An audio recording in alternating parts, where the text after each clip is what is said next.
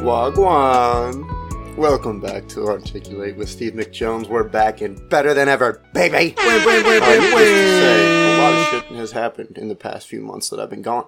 And you know what? I needed the break, alright? I did this shit through the COVID, you know what I mean? Like, I was coming out with episodes all the way up from 2 Septembers ago to...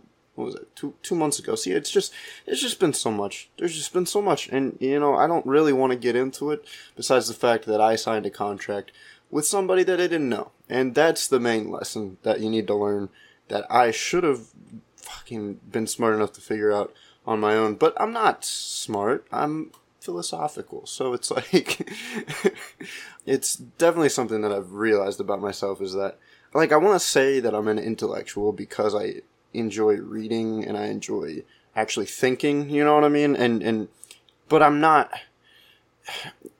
smart at all. Like, I'm just a dumbass. But this can be proven on a few instances. One, that contract thing that I mentioned earlier. And the second, I figured, you know, because I've been away so long, there had to be some reason for it and some story behind it. And I kind of wanted to get into it with the whole contract thing. I just don't feel like I could do that. I don't think it's worth it. There's just too much behind it. But I do want to give you another story that's equally as dumb of me to do. And I think there's a lot that goes into it. So I think this could be a good prime example of how, again, I'm not dumb, but I don't know if anybody's actually smart. This is one of the big realizations. So when you go through lessons in life, you have big realizations, and I've talked about them on the podcast before, and one of the big realizations is that nobody knows what the fuck they're doing at all. So, you know, I may not be exactly the brightest person ever, but, you know, I just don't think anybody really knows what they're doing. I mean, that was shown with the whole COVID thing in itself, but that's a different topic. So anyways, the story is, I was staying with my aunt in Virginia, right? Because, you know, the contract thing. I signed it. Anyways, staying with my... which was great. It was awesome. That's another thing that I learned from this whole thing was that family is, like, so important in your life. Like, no matter what, like, no matter how bad I fucked up pretty bad, but no matter how... like, even the juvie thing, you know what I mean? My family came there to support me in fucking court, in jail, in juvie. I mean... They could have disowned me, and I mean, I don't know if I would go through the same lengths that they did, but I really appreciate it. And then, of course, my aunt let me stay with her for like 2 months, like 2 or 3 months. It's like, these are people who have their own lives, and I'm just like, hey, I'm going to live here for a while. But it was actually great because, I mean, that was for me like a very low point in my life again. And I've talked multiple times about, I mean, you guys have been with me through some big highs and lows, and being at my aunt's house, like, in a place where I was super low and, like, basically, I mean, metaphorically, like, a hell of sorts that I was in, like, with the whole thing going on, and this is my hell because the family that I was privileged with, my hell is some house in West, huge house, where they have 3-ply toilet paper and cashews just sitting out. The most expensive nut, just casually sitting out in the kitchen. Actually, there's probably like a couple more nuts. I don't do nut research, but I'm pretty sure cashew is one of the most expensive, if not the most expensive. But they also had a dog, which was really cool. I've never lived with a dog before, so, you know, it was like a therapy type thing that was going on there. But anyways, the point was that I was there, and I went to go get groceries, and my aunt texted me, and she's like, hey, while you're out, there's a fucking national crisis with the gas. You should go fill up. And I was like, yeah, that makes sense. Pull up to the first pump, and there's 2, like, handles. One of them's, like, diesel, and I'm like, all right, not that one for sure. Put my card in, pull out the other one, put it in my car. Fill, you know, I was only halfway full. Fill all the way up until the point where it stops. Immediately it stops. And then the manager comes out, the manager of a Shell, which, I don't know if this has ever happened to you before, but, you know, when you go get gas, you don't have to talk to anybody. But the manager comes out, and she's like, sir, did you just fill your car with kerosene? And I was like, did I? Oh, no, you see it, it's kerosene. And I'm like, who puts kerosene in a pump? And then doesn't distinguish, it should be like a bright red sign that's, Anyways, very, very stupid move by me. Very dumb. I didn't read again. I was already pissed. It was, I acknowledged that it was a very dumb thing for me to do. However, I was extremely fortunate that day because in that moment, your friendly neighborhood redneck was at the Shell station and said, "I'll tell you what, buddy." So he was actually, I tell you what, buddy. He was actually the one that went and he saw what I was doing, told the manager first, then the manager came out to me. I wish he would have just come up and seen me. Probably wouldn't have filled my car up with as much kerosene, but that's fine. But I can't say that. He came over and he's like, "I'll tell you what, buddy, you ain't even start your car yet, so it's just sitting right there in the tank. You get me a hose and something to put it in, I'll siphon that gas right out there." And I was like, holy shit. And I was so shocked in the moment. I was like, fuck, I don't know what to do. I'm pretty sure if I call AAA, they're going to just tow the car. You can't, they don't just, empty out the kerosene on the ground right there and pump it out. Which I called later and found out is exactly right. They would have towed it. The whole fucking thing. I would have, in that moment, had to tell my aunt that I filled my car with kerosene. And she was already like, "You're living with me because of stupid decision? And here we are. You just filled your car with kerosene." All right, cool. So, I decided to kind of go with these hillbillies on this one. Because they were offering, I've never siphoned gas from a car. I can't do it. They were offering to do it for me. And I was like, well, hell yeah, buddy. Let's fucking go. And they drove me over to the Walmart. And so it was two buddies. And apparently one worked there. The one that came over originally. And that's why he was able to talk to the manager. And then his buddy who drives cars fast. And he drives on a speed track. I don't know what the technical term is. I feel really bad because there's whole worlds out there that I have no idea about. He was trying to tell me about some of the most famous speedway racers, and I just didn't even recognize a single name. I felt really bad. But anyways, they drove me in their super nice fucking 2021 V8 Mustang that he fixed up himself and has all these special features and everything. I'm like, what is happening? We were going to Walmart and he's like, "You ever pulled a donut before, buddy?" And I'm like, what? And he starts he didn't do a full donut, but he starts skirting. Oh my god, it was actually really intense. We went to Walmart and picked up 2 gas cans and then a literal garden hose that we cut off with fucking a knife, and they pull it back out. And so the drifting was actually pretty cool because it was a nice car. I felt safe and warm on the inside with these nice people offering to help me out. And they were just drifting around. And so we get back to the Shell station and we're just about to get ready to start trying to pump this thing out.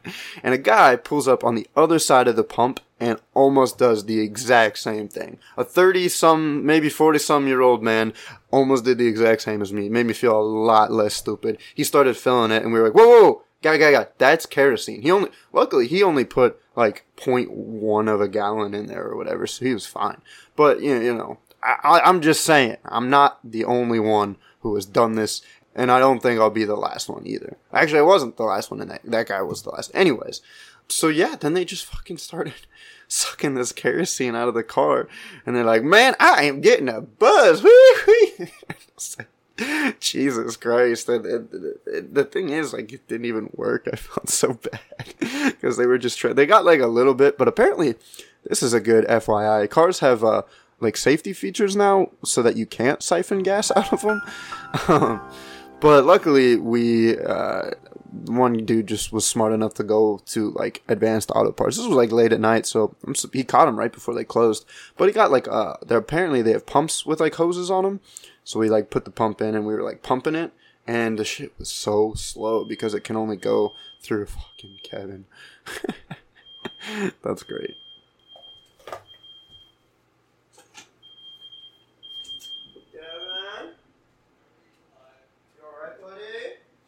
Anyways, got a pump, started pumping in. And the masturbation jokes were through the roof with this whole situation, pumping gas literally for hours. Because you can only pump so much gas at one point. It has to go through the tube and through the pump. And, there's a whole thing. And they had a dab pen, which made the night a shit ton better for me. And again, they did a lot of the pumping. We were there until like 11.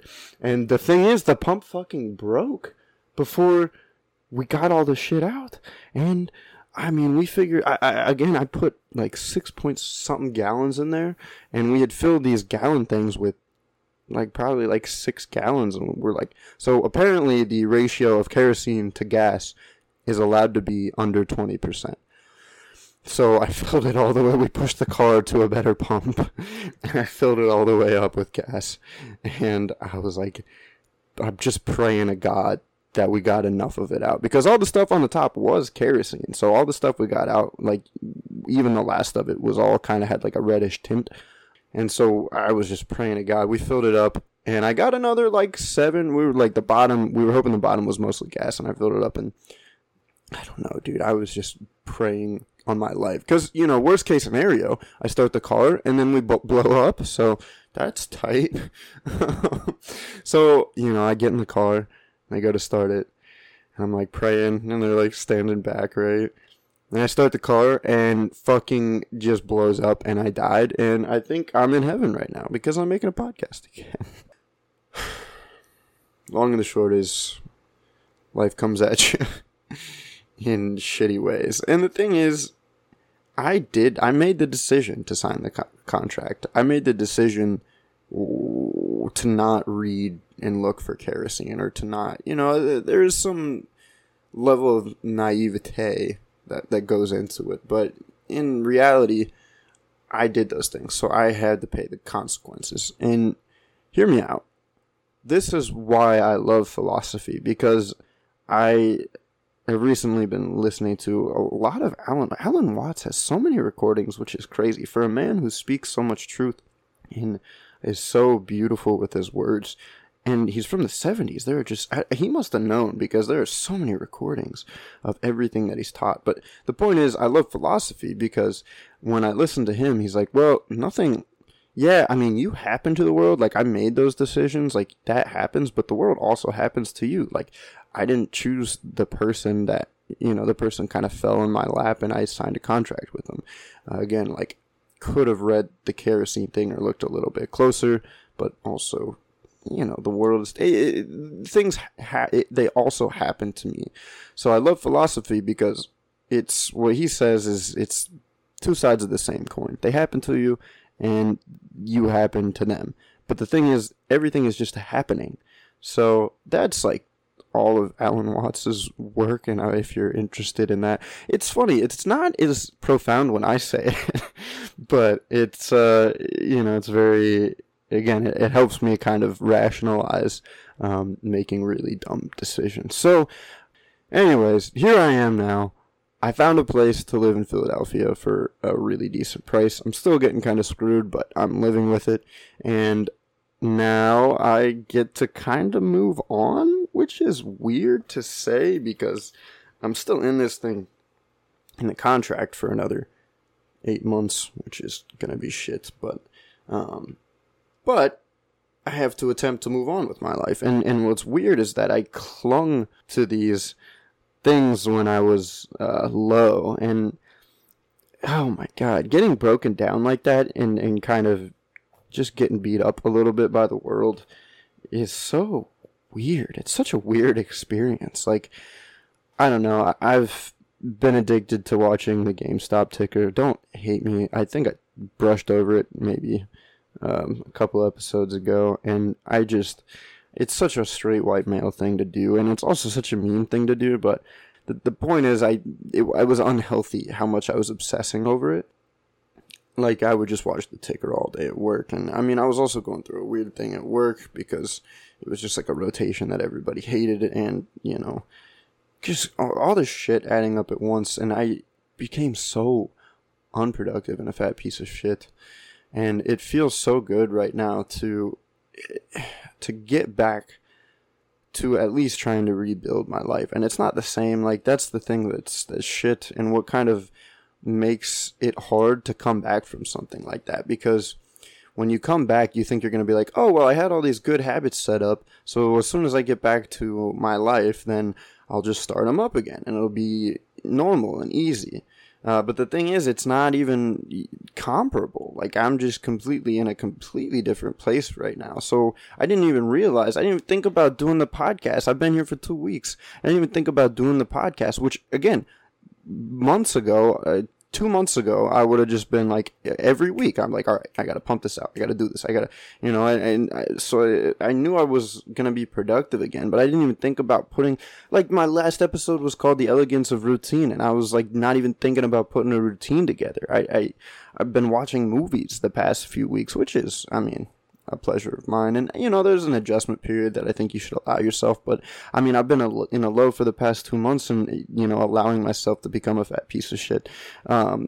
Because, rightfully so. And I didn't fully become, I still worked out and whatever. But, I just wasn't stimulating my brain. I wasn't being productive. I wasn't working on any creativity or barely any reading.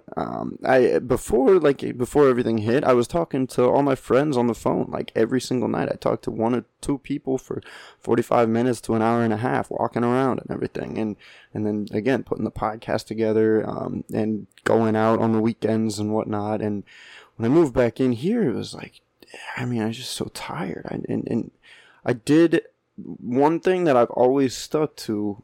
I know my dream starts with stand-up comedy, at least. I don't know what the dream is, but I know that I love stand-up, and I know I want to do it. So that's the one thing. I moved in the first Tuesday I was there. I got to come back, and I do want to kind of get into that a little bit, actually. But I want to gloss over this routine thing and kind of wrap it up a little bit better, because I was in such a fucked up place mentally, and honestly, not even that bad because of the whole family thing that, again, I learned to appreciate family so much. But I came back and in this mindset of like, oh, I'm going to get back into it. I'm going to kill it. And then I still just didn't remember who I was. You just forget who you are. Like, again, because it's not who you were, but it's who are you going to be after this thing happens to you. Like, you may know yourself now. There are people who know themselves when they're 35 and then something happens, you know what I mean? Like, years down the line when your spouse dies, or when you have a baby, or when, there's good things and bad things that happen, but it's these life lessons and life journeys and big things that happen to you. And you get away from yourself. And when you get away from yourself, you lose yourself. That's what they say. But yourself, while it's gone, it starts to change. It should changes form and everything. And so it's almost like it doesn't come back to you who you are. You have to work. It's gone. You have to go find it, and you have to go find what it's become. And getting there is just, tiring for me, especially like having a history with depression. I can feel it. I can feel the weight of it, and I can feel how tired I am a lot of the time, but mentally I'm extremely capable of realizing what that is and kind of separating from it a little bit. It does get to me still, at least a couple times a day, but when I'm able to separate from it, I'm like, listen, man, you just went through a thing. You're coming back, and you got to bounce back. And you know what? You did stand up. You've been here for 3 weeks and you did stand up 3 times. All right. Like, that's not nothing. And you could be doing a lot more, but what's really the rush? Obviously, I think a lot of what the rush is so that you can settle down earlier, or so that you can feel more fulfilled or something. But it's not about, if you're forcing life, if you're forcing feeling fulfilled, then it's not going to end well for you. There's not really a good way to put that besides, just to reference people that might be able to put it better than I am. Listen to Feels Like Summer by Childish Gambino. His parents telling their children, please slow down. You know what I mean? Like, if you're rushing through everything, you feel like you're getting all this stuff in, but at the end of the day, you're just spending half of your mental energy thinking about how much it's going to suck being there, how much it sucks doing it, how much you wish you'd rather be home just doing nothing, watching Netflix and eating ice cream. And I've talked about this multiple times in the past, and it's all about balance, and I think I'm just rambling at this point. It's my first episode back, so, bear with me here as I regain consciousness and kind of remember how to articulate a little bit. It's another thing. I've talked about this with a friend all the time, where it's like, when you're in, like, when we go back to our hometown, we just become so dumb.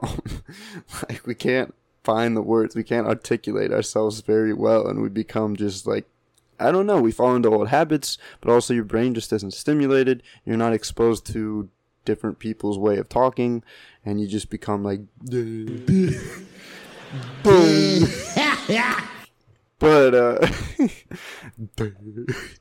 anyways, this is gonna be ass to edit. So, but the point is, coming back to life and coming back to reality, your mind starts to work again. You start to articulate a little bit better, and so that's kind of where I'm at. It's like reworking my brain up to actually do things again and actually articulate. Like, it's exciting. It's exciting, but also it just seems like a whole journey. But that's why they say that it's not how you deal with being low, but it's how you deal with getting back up again. And I think there's multiple steps, and I think this is at least a step in the right direction, even if it seems tiring right now. I think it'll get me back to, again, I mean, even just talking. I feel like talking for this long into a microphone, I haven't done it so long, and it really does feel like I'm stirring. I'm feeling something down there. I have a raging clue. Ooh. Oh, I just started getting a clue. Really? Yeah, I'm totally getting a clue. Oh, that's giving me a clue. Yeah, I've got a raging clue right now. So, to reference Hannah Gadsby, it's all about your resilience, right? Coming back, standing up again, doing what you want to do, getting back to remembering who you are and what your truth is. And to reference Chumbawamba, if you get knocked down, you gotta get knocked back up again. Knocked up? Is that how that goes? Anyways, thanks for listening. I think I'm gonna wrap it up here just because I listened to everything I recorded. I was rambling for a little bit, but I think that's what I needed to get out. And I'm sorry I was up on the microphone and it got a little smudged, but it's not a perfect podcast. This isn't a grand reopening of like a restarting thing. This is me continuing what I was doing, re-expressing my truth, getting back up again. Thanks, Chumbawamba. And also thank you, listeners, because, you've been with me through a lot, if you have been with me. If not, this whole episode is going to seem completely boring and irrelevant to you, which it might either way, to be honest. But I do have some new content. I've met some new people, being back in the city. I wanted to get into the stand-up thing a little bit more, kind of talk about that experience, but I think that's just going to be for a different time. And I appreciate you listening, so thank you. Have a good week. I love you, amen. Okay, bye.